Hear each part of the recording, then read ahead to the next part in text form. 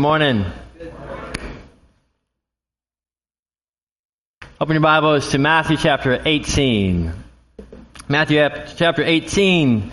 We have been in this book for a couple years now, and we have finally made it to chapter 18. As we talked about last week, chapter 18 is a chapter about family. How do we treat God's family? How do we relate with each other as God's family? Last week we talked about how we care for each other. We're supposed to care about God's children. This week we're going to look at verses 10 to 20 and look at more ways to care for the church.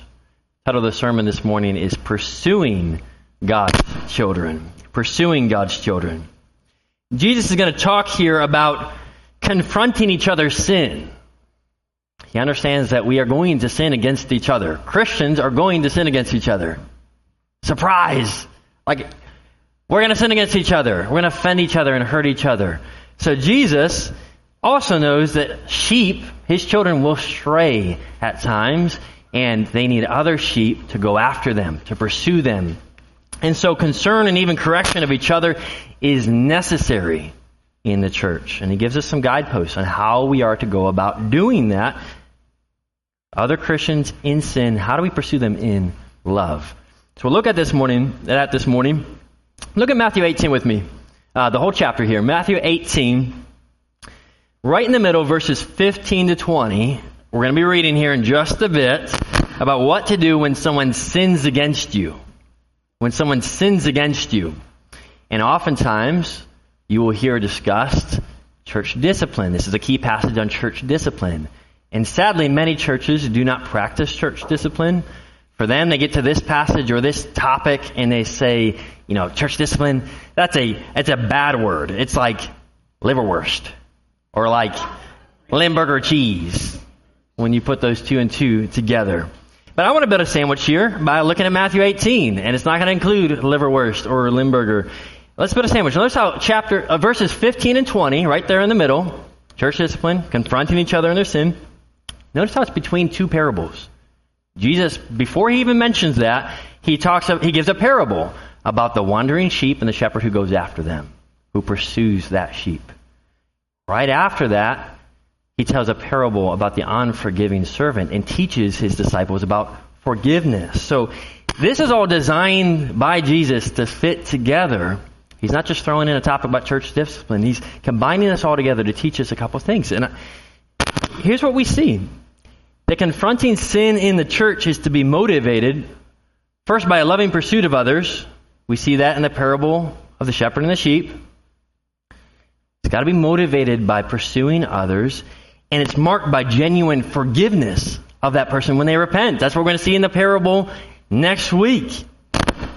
And right in the middle of our passage this morning, what we see, it's not liverwurst. We see that we have a responsibility to pursue in love Christians when they sin with the goal of reconciliation, with the goal of restoration. When sheep fall into the pit of sin, we don't just walk by and say, "Oh, bummer, you're in a pit," and keep walking. We go after them. God sends out his church to go after his strange sheep with love and with gentleness. So we'll look at that this morning. With that in mind, let's look at our text, verses 10 to 20. Direct your eyes to what Holy Scripture says. Verse 10, Jesus says this. See that you do not despise one of these little ones. For I tell you that in heaven their angels always see the face of my Father who is in heaven. What do you think? If a man has 100 sheep and one of them has gone astray, does he not leave the 99 on the mountains and go in search of the one that went astray? And if he finds it, truly, I say to you, he rejoices over it, more than over the 99 that never went astray. So it is not the will of my Father who is in heaven that one of these little ones should perish. If your brother sins against you, go and tell him his fault between you and him alone. If he listens to you, you have gained your brother. But if he does not listen, take one or two others along with you, that every charge may be established by the evidence of 2 or 3 witnesses. If he refuses to listen to them, tell it to the church. And if he refuses to listen even to the church, let him be to you as a Gentile and a tax collector. Truly, I say to you, whatever you bind on earth shall be bound in heaven. Whatever you loose on earth shall be loosed in heaven. Again, I say to you, if two of you agree on earth about anything they ask, it will be done for them by my Father in heaven. For where 2 or 3 are gathered in my name, there am I among them. This is God's word for his people. And may the Lord now bless the preaching of his word and the receiving of his word. We see 3 key parts in Jesus' teaching here that we're going to look at. 3 points. First, God's pursuit of his lost sheep, the pattern for our pursuit of lost sheep, and finally the promises for us as we pursue others. So let's look at point number 1, the pursuit. Pursuit, we're going to see this in verses 10 to 14 in the parable that Jesus tells us. Look again at verse 10. Jesus says this, "See that you do not despise one of these little ones. For I tell you that in heaven, their angels always see the face of my Father who is in heaven." Remember last week, let's remember what Jesus talked about, past couple weeks, the beginning of chapter 18. Quick refresher, Jesus said disciples of Jesus Christ are humble, right? And disciples of Jesus Christ are humble, which means they don't lead other Christians to sin or to stray. They care about other Christians, especially the ones who are weak, discarded, ignored, lowly. Why? Well, verse 10, because of the angels. Don't despise other Christians because of the angels. What's Jesus saying here? He's talking about angels all of a sudden. Some people come to this passage and they have this belief that everybody has an individual guardian angel, and they say, well, look, every little one has their angels right there. Here, it's in this verse. I'm not sure that's what this is saying, or we can build a theology from the rest of the Bible on a theology of individual guardian angels, per se. So what's Jesus saying? Why is he bringing up angels at this point? Well, I believe what he's saying is, his point is we aren't to look down on other Christians. Why? Because God cares about every single one of his little ones. God cares about every single one of his disciples. And you want proof of that? Each one is represented by angels who have daily access before the throne of God and are sent out by God to protect his little ones. And so you want to harm another Christian. Watch out, because they got an angel army on their side that God will send out to protect them and to provide for them. I believe that's what Jesus is saying here. And he goes on from there to tell us a parable. Verse 10, verse 12, he tells us a parable. Let's do some math here. You may have noticed verse 11 is missing in your Bibles if you've got an ESV, or perhaps it's included in others. But ESV at least, it's not included. We had a verse missing. What's that mean? Well, it means that in several manuscripts that were written thousands of years ago, verse 11 appears. In other manuscripts, verse 11 doesn't appear. And so, looking at all these manuscripts, it doesn't seem like verse 11 was authentic. If you want to know what that verse was or is, look at your footnote, or go to Luke 15, where Jesus tells the same parable and includes that verse. Jesus came to seek and save the lost. Why isn't it here? I think good study this week is read Luke 15. Jesus tells this parable, but it's a different approach. Jesus says there's a shepherd who goes after lost sheep, and his approach there is evangelistic. Jesus goes to unbelievers, goes and saves all of us who were once lost. Here in Matthew 18, Jesus tells this story, but his concern is about Christians when they are wandering. They're wandering into sin. They're wandering away from the church and from others. And his point is, Jesus goes after them. So, verse 12, Jesus tells a story. A man has 100 sheep. One of them goes astray. He leaves the 99 and he goes after the one. Astray. We see the word astray here 3 times. These are sheep. These are God's sheep, and they're wandering from the flock and they're drifting away. And what does the shepherd do? The shepherd pursues the sheep. And when he finds it, verse 13, he rejoices over it. You find your sheep, you rejoice. He's overjoyed. Who's the shepherd? God himself, going after the wandering sheep. That's what verse 14 says. It's not the will of my Father who is in heaven that one of these little ones should perish. Here's the point. God is concerned about each of his little children. Every single one of his sheep. So much so that he seeks after them, and if he finds them, he's overjoyed. So his point to us is, don't cause another Christian to stumble. Don't cause them to stray. Care about the sheep. Why? Because God cares about the sheep. Every single one of them. Enough that he might pursue them. This parable goes back to the Old Testament, to Ezekiel 34. In Ezekiel 34, we find a bad situation. God is prophesying against the leaders of Israel. Why? The leaders of Israel are called shepherds, and they have a flock. They have the sheep that they're to care for. What are they doing? They're shepherds, and they're abusing the sheep. They're not feeding the sheep. They're feeding themselves. They're not chasing after sheep who are lost and going astray. The weak sheep, they don't care about the weak sheep. They're letting them scatter around. So God comes in and prophesies and says, you are a bunch of bad shepherds. You are not doing what you're called to do. And God says, Ezekiel 34, verse 11, he says, thus says the Lord God, behold, I myself will search for my sheep and seek them out. You're not doing it, so I'm going to do it. Flip our Bibles over to the New Testament, John 10.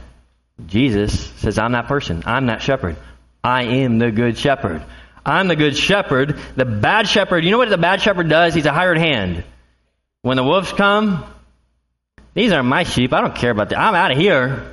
Like somebody else deal with these guys. I'm out. I'm running. I'm abandoning the sheep. And Jesus says, I'm the good shepherd, but when the wolves come, I protect my sheep. I'm the good shepherd that I call my sheep. They know my name. They know my voice. And guess what? I'm the good shepherd who lays down my life for the sheep. I am the good shepherd. That's what he's doing here in Matthew 18.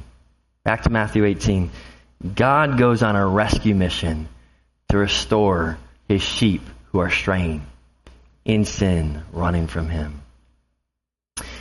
Here we see God's intimate, personal concern for every single one of his children. That means, if you're a child of God here this morning, God is intimately and personally concerned about you. So much that he's willing to go after you when you're straying from him. What kind of shepherd leaves 99 sheep to go after one? God does.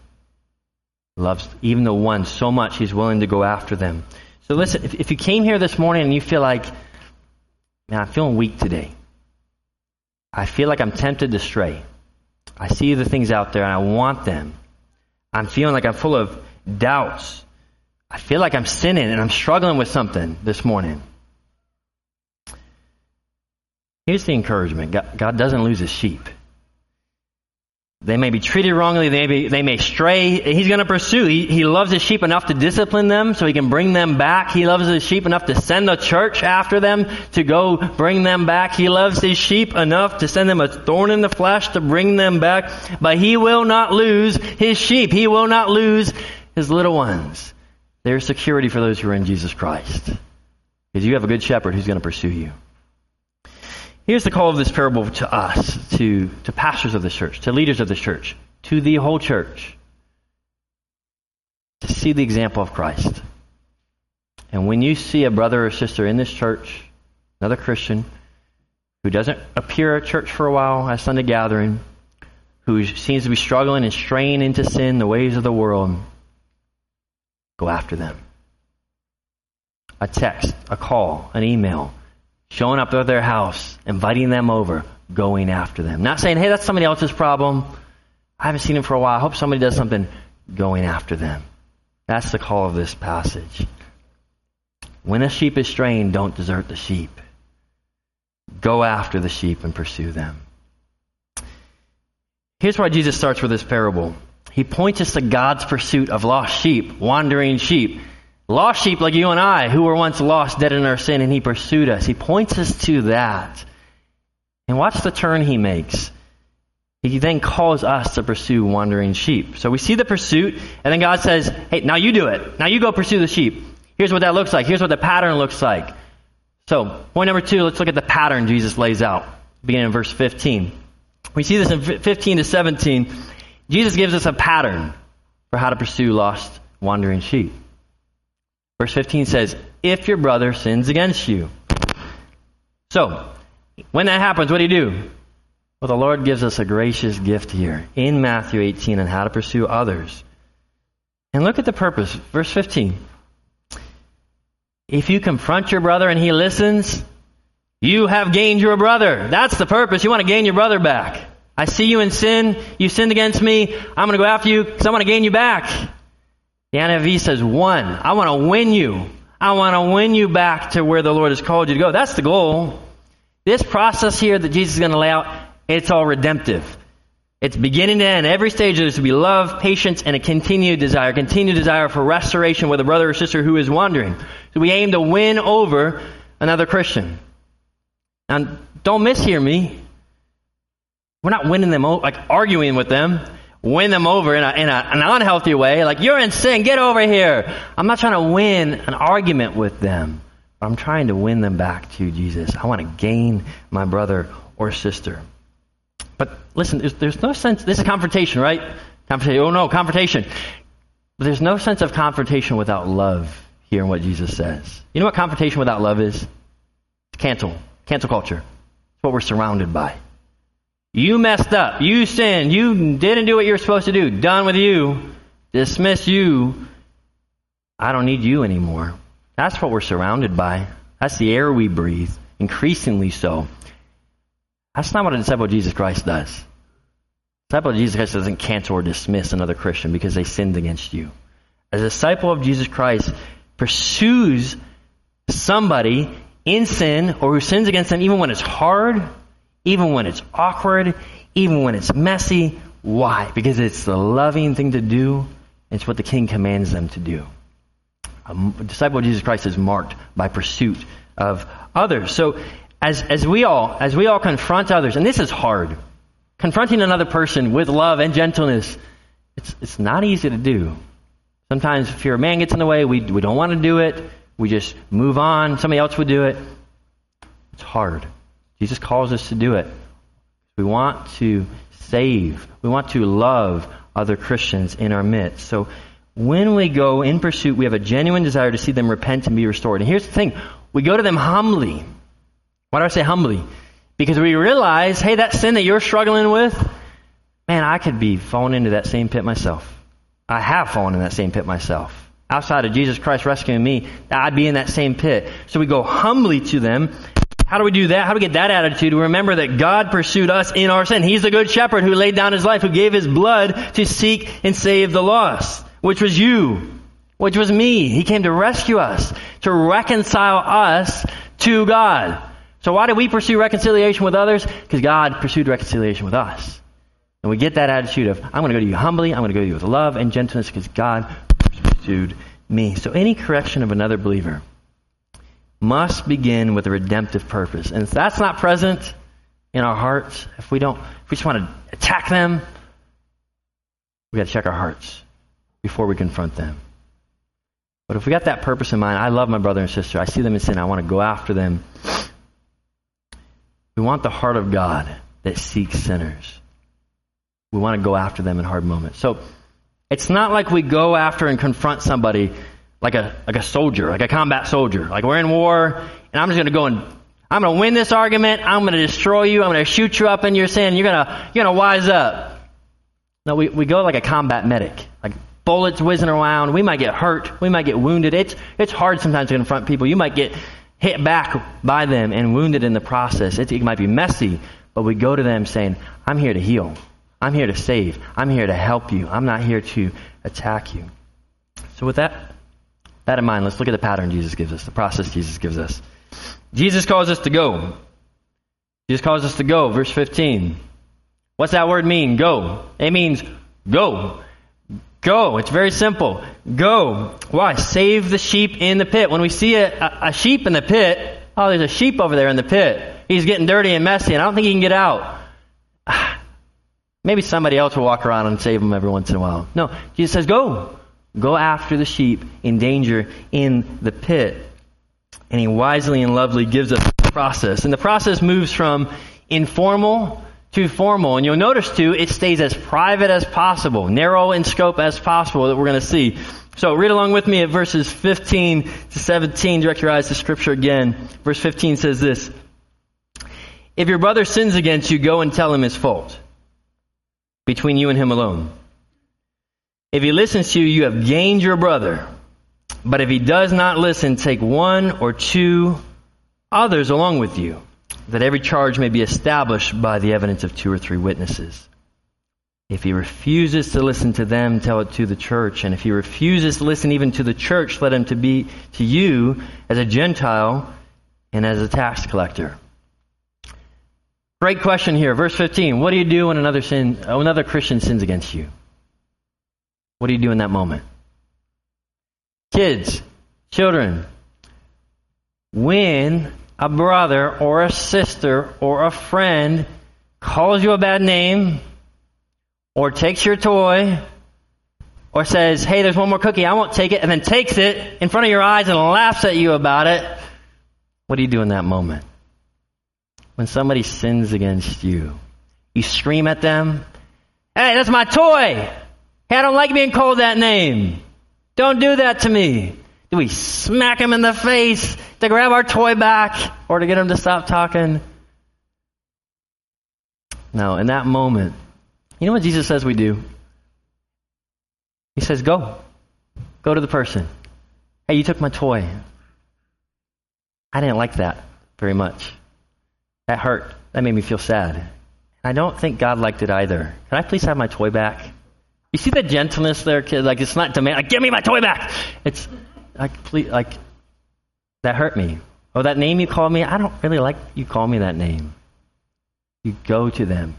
Even before maybe you go to somebody else, you go to them, you try to work it out between you and him alone. Between you and her alone.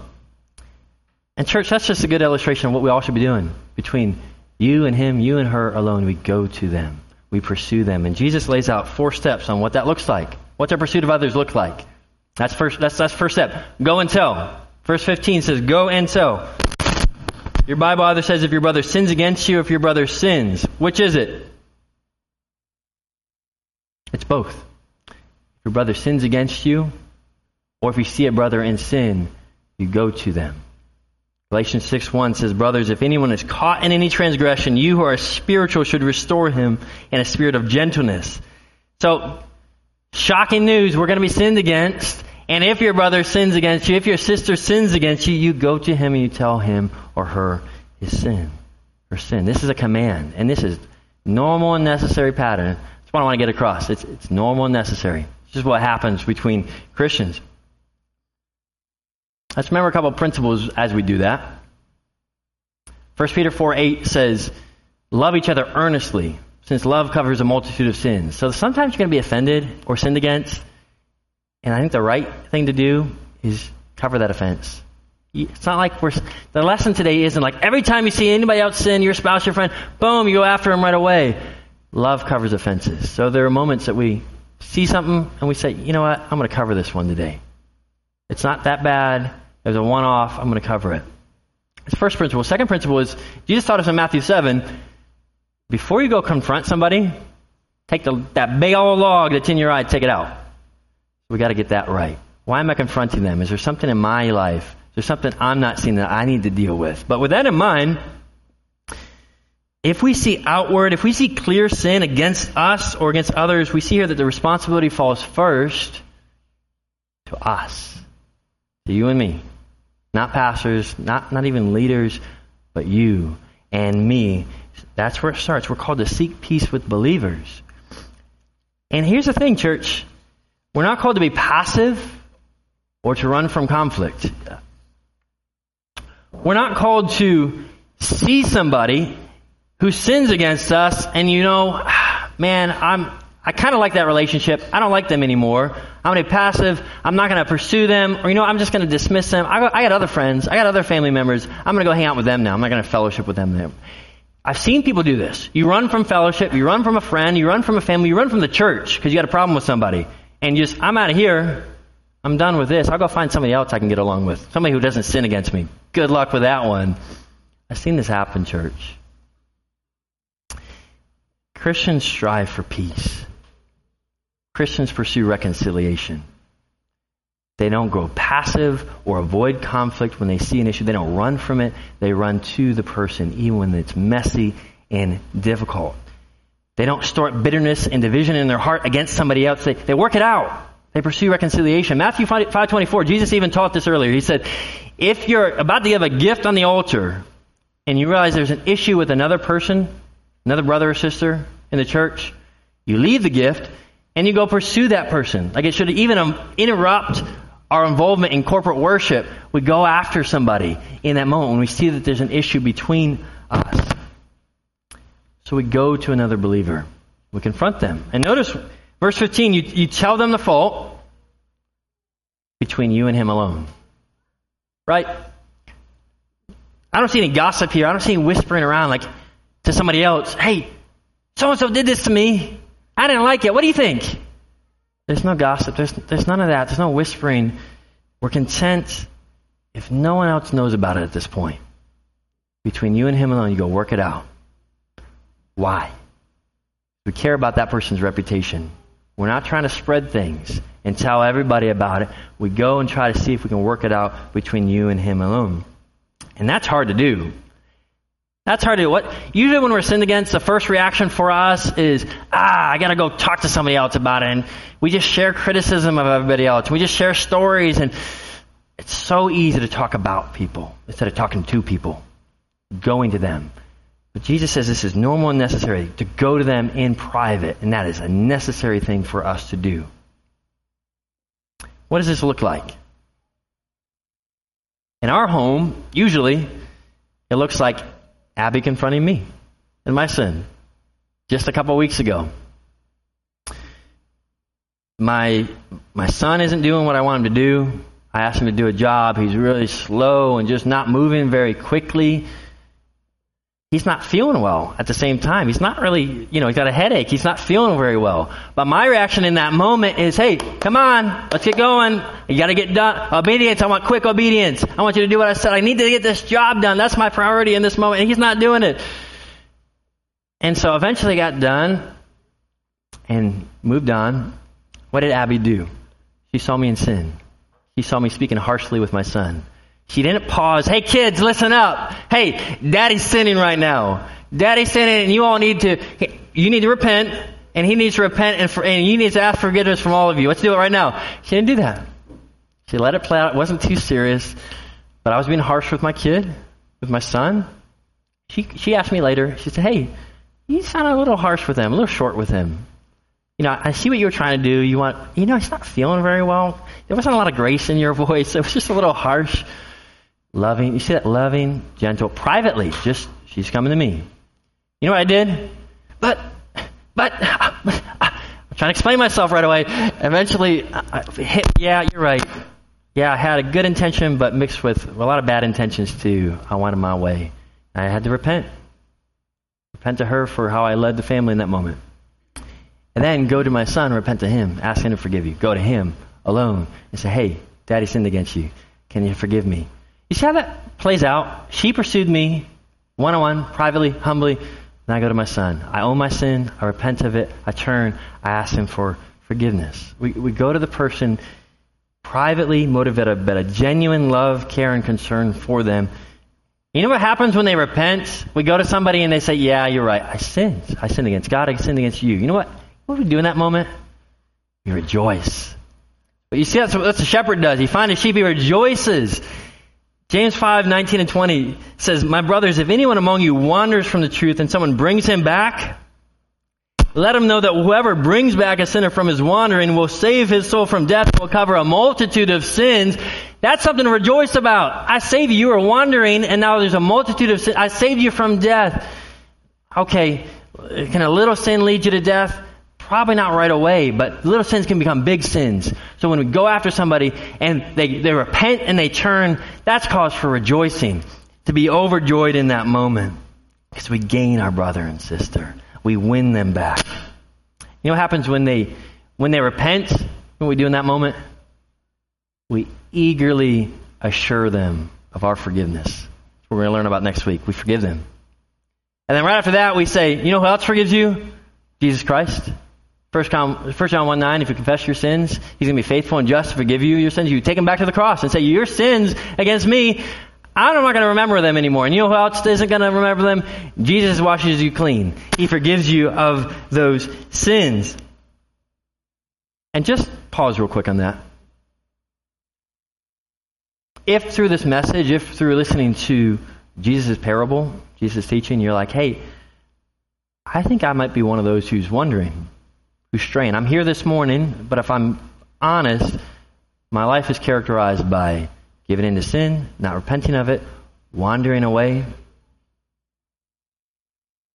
The lesson, the call for you this morning is to turn and to come to Jesus. You know what you're going to find when that happens? When you repent of your sins, you turn to Jesus, you're going to find open arms, full forgiveness in that moment. You're wandering from the fold, Jesus pursues you and calls you to come on right back. That's the call for you this morning. And then you're going to find that there's no freedom outside the sheep pen. There's so much freedom in being close to the shepherd, close to Jesus Christ. This is what it looks like to be a disciple. Daily discipleship. That's what Hebrews 3 says. Hebrews 3:13 says, exhort one another every day, as long as it's called today, that none of you might be hardened by the deceitfulness of sin. So let's think about this. What's today called? Today's today. So while it's called today, let's think about this. Is there somebody else in this church, a family member perhaps outside of this church, or a friend, another Christian, and you're aware of another person sin against you, or aware of someone caught in sin? Go to them this afternoon. That sounds really easy to do. I'm oversimplifying it. It's hard to do that. But the call is go to them. Go to them. Privately, humbly, lovingly pursue them as Jesus pursues you. And you know what? Maybe the Lord wants to remind some of us this morning. I've been reminded of this studying this passage. Some of us have been doing that. We have been pursuing. We're close to somebody who's just straying from the Lord, who's left the church maybe, who's left fellowship with us. Perhaps we know somebody who has been put under church discipline. Another member of this church, maybe a former member of this church, a friend, a family member. And the reminder for Jesus this morning, for us, the encouragement for us this morning, don't give up the sheep. Don't desert the sheep. Go after the sheep. Pursue them. Be faithful. Try again. Have the heart of Christ that goes after the wandering sheep. So we go after somebody. And church, on the flip side, you know the flip side's coming. If somebody comes to you this afternoon and says, hey, I'm trying to apply this passage, what he said, I saw some sin in your life and I want to approach you on that. If somebody does that to you about 2 o'clock this afternoon, don't brush them off. Listen to them. Be willing to receive that correction and examine yourself in that moment. Because here's the thing. We need each other to point out sin in our lives because we don't see it. We're blind to our sin. I'm blind to my own sin. I need you all to see my sin and be a mirror to me. It's like I'm walking around, or we're walking around with a piece of lettuce stuck in our teeth. You know those moments? I would really like if somebody told me that there's something stuck in my teeth, and not for me to spend the next month of my life not getting it out. So I need you all to tell me in that moment. And we all need each other. The same way, when we see one another sinning against each other, or we see sin that's repeated, we go after each other. Hey, I think there's some lettuce stuck in your teeth. Can I help get it out? Or maybe you got it. Maybe you can get it out. However you want to do this. But lovingly, gently going to them in that moment. What if you go to somebody who's got lettuce stuck in their teeth, and you say, hey, I think you got some lettuce stuck in your teeth. And like, how dare you? Jesus would never judge me. Jesus would never point that out. You mind your own business. Don't talk to me about my thing. Don't talk to me about my sin. I'm not sinning here. What do we do when that happens? When someone refuses to listen to us, who denies their sin, who says, I'm not doing anything wrong. They persist in their sin. Jesus says, step 2, we bring in witnesses. Verse 16, we bring in witnesses. We get help. This requires a judgment call. Try to talk to the person, you pray, you ask for wisdom, you're patient. Maybe you cover this offense. Maybe this is like, okay, this is not a big deal. It's not a serious sin. What kind of sins are we talking about? We're talking about sins that could grow and continue to spread. And we're saying, maybe I cover this. Maybe I keep praying about this. I pursued reconciliation. And I think the Lord wants to continue going after them. What's the next step in that situation? You bring in 2 to 3 witnesses. This goes back to Deuteronomy 19, where 2 to 3 witnesses were required to bring a judicial case to the court. So you go bring in 2 people, not witnesses necessarily who saw the sin, or who can say, yeah, let's talk about it. Maybe they didn't see the sin. But witnesses in the sense that they're going to sit down with you, observe your confrontation with this person, say, yeah, it seems like there's an issue here. And if they see that there's clear sin, say, hey, to you brother or sister who's sinning, I'm going to appeal to you as well. Repent. Turn to Jesus and turn away from your sin, to show them how serious their sin. Now it's taken not just one person going after you, but 2 more, 3 more in this moment. Why so serious? Because a Christian should never accept sin. We should be quick to repent. So if somebody comes to you and says, hey, I think I see sin, and we don't want to repent, it's going to take 2 people, 3 more people to say, hey, I don't think you're seeing what's going on in your life, as a way to care for them. So who do you bring? Remember Galatians 6:1, those who are spiritual. So perhaps your community group leader, somebody from your community group, so somebody wise and discerning, somebody spiritual, somebody, maybe not necessarily your pastor right away at this point, but you bring in somebody else, a few other people, and you go to them, you sit down with them. And notice, you don't take any other steps. You have a meeting, you call out the sin, you talk about it, you don't take any other steps until it's clear that the person in sin refuses to repent. Like they're still at the same page. They refuse to listen. So you remain patient in prayer, but you're looking for genuine repentance. You're cautious. But what if that person continues to refuse you? They don't even listen to the 2 to 3 people. They're still not listening to you. And they're like, I like this sin. I'm going to keep doing it. What do we do at that point? Verse 17, Jesus says, step 3 that we tell the church. Often here you would bring in the pastors. Jesus doesn't specify that, but it's implied a part of the process. The pastors are brought in, you explain the situation, they make an appeal, and if the person refuses, the pastors begin a formal church discipline process. What are we talking about here? Are you talking about like just simple sins? We're talking about like, yeah, I was a little prideful today. Are we talking about besetting sins? Just things that we struggle with? Like we're all trying to fight sin. Right? We're struggling against sin. Are you going to rush to bring in 2 to 3 witnesses? Are you going to rush to tell the pastors? Are you going to rush? No, we're not talking about those. We're continuing to fight those sins. But we're talking about a person who is just characterized by a life of unrepentance. Like they have shown no signs that they're repenting of their sin. We're talking about somebody who is given in to scandalous sin or sexual sin or things that are divisive, that will divide the church, that will spread eventually in the church. We see Paul talk about those types of sins, things that are scandalous. Outward. They might have an effect. If we don't address the situation, it might have an effect on the whole church. So this is a way that we care for the church, by addressing this, by bringing it to the pastors. And when we do that, why do we go to the pastors? Well, 1 Peter 5 says the pastors, the elders, shepherd the flock in their care. Hebrews 13:17 says they are to account for the souls in their care. So the pastors take a responsibility for church members and lead in telling a part of the church, or eventually the whole church, not in that moment to render judgment or to embarrass a person, but as a whole church-wide appeal. You're in sin and you're going to a dangerous place. Come back. The whole church at this point. You've appealed privately, friends have appealed, the pastors have appealed, and now they bring in the whole church to pursue the wandering sheep. And you know what happens in that moment? If the brother or sister returns and repents of their sin, the church welcomes them back. They don't say, okay, you repented, but here's a scarlet letter that you're going to put on your jacket for the rest of your life. You're going to own this sin.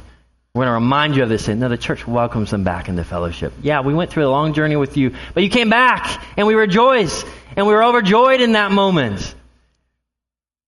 Renewed fellowship that's only possible through the gospel. Because here's the thing. Outside of Jesus pursuing us, keeping us, we'd all be wandering. We would all be lost. So that's cause for rejoicing when somebody comes back. What if they don't? What if they continue to refuse at that point? Jesus says, step 4, we treat them like an unbeliever, like a Gentile or tax collector. We see that in verse 17. Gentile tax collector, people who are outside the community. And after a time, judgment is rendered. 1 Corinthians 5 details this process. That's a good study this week. 1 Peter 5 details the process. What do you do when you have an unrepentant sin that a person just characterizes? There's causing scandal and division. There's so much going on here. What do you do in that moment? Paul says, he's detailing a man who is sleeping with his stepmom, and the whole church knows about it. And here's what Paul says, verse 4, 1 Corinthians 5. When you're assembled in the name of the Lord Jesus and my Spirit is present with the power of our Lord Jesus, you are to deliver the man to Satan for the destruction of the flesh, so that his spirit may be saved in the day of the Lord. When does that happen? When a person is caught in reckless and serious sin and you see no signs of repentance. And what happens? The church declares that they can no longer affirm this person's profession of faith. Church doesn't know for sure. Only God knows that. God knows the heart. But the church says this person, as much as we can tell, as much as we can see, judging the fruit of his life, he's living outside of the step with the gospel, and we don't believe he's saved. We don't believe she's saved. And as Paul says in 1 Corinthians 5, we remove the leaven, the divisiveness, the thing that could spread. We remove the leaven from the church. We remove the church member from the church. What does that mean? The person is still welcome to come on a Sunday morning and attend church, not welcome to take the Lord's Supper together. We would ask them not to go to community group and have biblical fellowship, because they're not part of the family anymore. They're not part of the family. We want them to come back and be part of the family, but something's changed. The relationship's changed in that moment. They're not part of the family anymore. And let me tell you, we've been involved in a few of these. When pastors deal with these, when your pastors of the church deal with these situations, they're heavy, they're grave, they are somber, they are full of much prayer, they're full of many letters and appeals and personal conversations. It's a long, drawn-out process, often many meetings. It's done in love and in hope, because the desire is that all might be saved. So we hold out this desire and hope. We love you enough to go after you, continue and draw this out. We love you enough to call the sin out in your life and pursue you. Why do we do this? It's Jesus' process. He commanded it, and so we obey. Under the fear of God, we seek to have a church that, as best as we can tell, is full of true disciples. We're all true disciples here.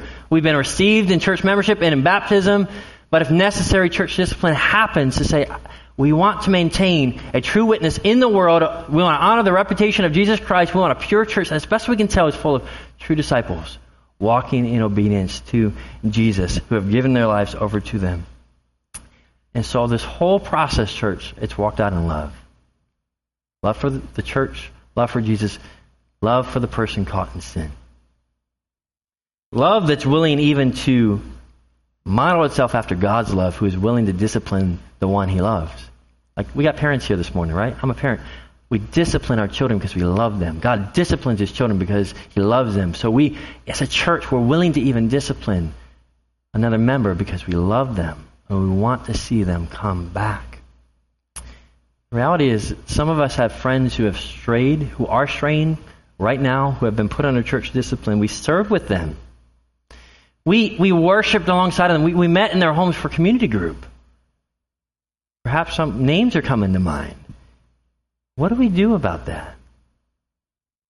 Like, were they never saved? Or do they have a hard heart and we will see years later them come back in that moment? We don't know. We can't see the heart. God knows the heart. We can't see it. So where does that leave us in those moments? You have somebody in your mind, you're thinking about, where does that leave you? What are you supposed to do with that? Jesus would call you to have hope.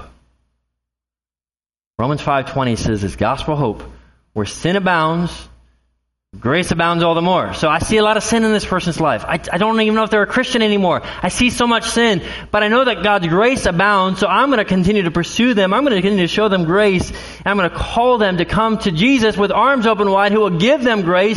Who cares how much sin you have when you come to Jesus Christ? Grace abounds all the more, because Jesus' arms are open wide to sinners like you and me.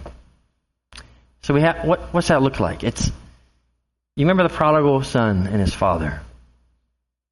It's scanning the horizon, looking for that person, and always being ready, always being expectant with our arms wide open. If they come back home, we're not going to, if they come back home repenting, please forgive me. We're not going to discard them. We're going to remind them, here's 100 other things that you did wrong. We're going to accept them. We're going to welcome them back into fellowship when they turn from their sin, when they turn to Jesus and they come back to us.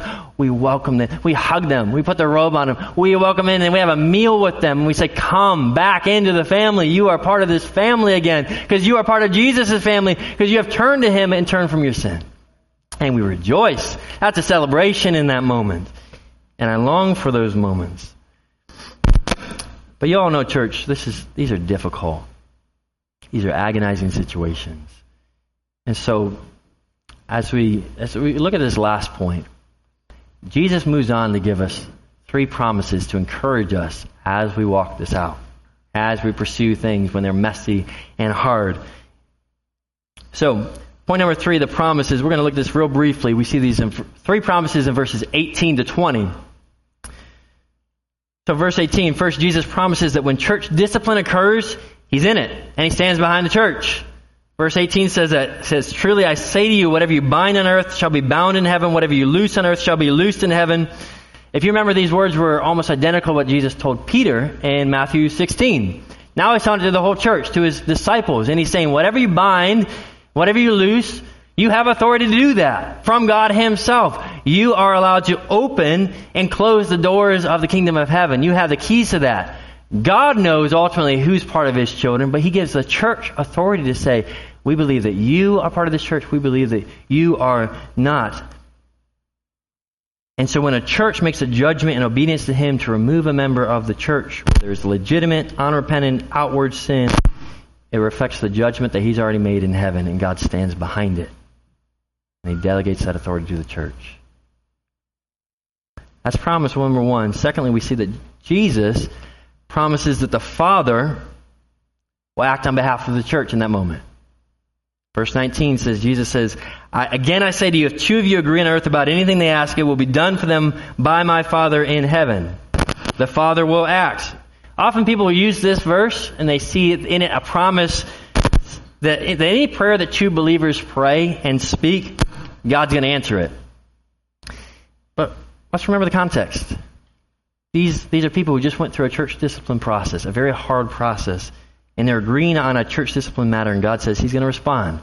So when we cover these hard matters, these issues in prayer, we ask God for wisdom, for direction. And if a church agrees to bind someone, to hand them over to Satan, Jesus says the Father Himself will do as we request. He will hand them over to Satan that ultimately they might be saved.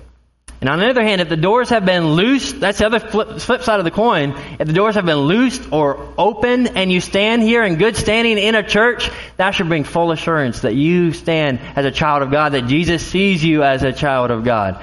There's the authority on both sides. And we see one last promise here that Jesus is present. Jesus is present. Look at verse 20 with me. Where 2 or 3 are gathered in my name, there am I among them. This doesn't mean that Jesus is only present when 2 or 3 are gathered. If you go to your bedroom tonight or you go to your living room by yourself, Jesus is present there with you. But there's something that when 2 or 3 are gathered, like we're gathering right now, we're more than 2 or 3, but Jesus is especially present here to bless us when we gather. But especially here in this context, when 2 or 3 people are gathered, when 2 or 3 people are gathered to make a difficult decision, church discipline decision, in that moment, when they are gathered together, look at the concept. And a lot of that's going on.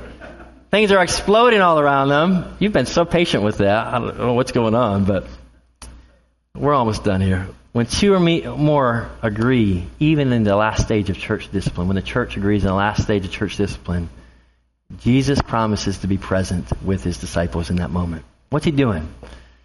He's affirming them. He's strengthening them. He's supporting them when they're doing the hard task of going after a wandering brother and sister. And so, church, as we close this morning, these promises here that Jesus ends with, these are meant to encourage us. Encourage us to cover these difficult things in prayer, to bathe them in prayer. And church, so let's lean in. Let's lean into pursuing one another in love. Maybe you at the end of this message, you're like, I feel like I don't really have an issue with anybody else in this church right now. Great. Praise God for His grace in that moment. But if we see someone else sinning against us, if we see someone else caught in sin, let's pursue them. in love. Even when it's hard, when it's messy, let's be ready to forgive. Knowing that God stands behind us as we do it, and He sends us out to go after the wandering sheep. Let's pray. Lord, thank you for your word this morning. I so appreciate that you have given us your word. We are so thankful for your gracious gift that guides us. And I pray for all of us here as we think about this, as we think about whether or how quickly or when to apply this, God, we just need wisdom. Oh, we need discernment. These are hard situations. We need your help to overcome temptations to not say anything, to avoid conflict. We need your strength. We need to see this as a privilege, as a responsibility. We need your help with that. Help us to be reminded today of your mercy, your grace, how you pursued us. As we sang about earlier, as we've talked about, you pursued us. You showed us incredible mercy. So help us to be willing and able to have that same heart. Lord, I pray as well for those that we know who are wandering right now, who are straying, kids, daughters, friends, former community group members, whatever it might be. Pray that you bring them back. Bring them back here into the fold, and we might rejoice. Pray this in Jesus' name. Amen. Amen. Please stand with me. We're going to end our service by going to the Lord's table together. And here's what we're doing. We're reminding ourselves of how God pursued us. How God reconciled himself to us. How God gave his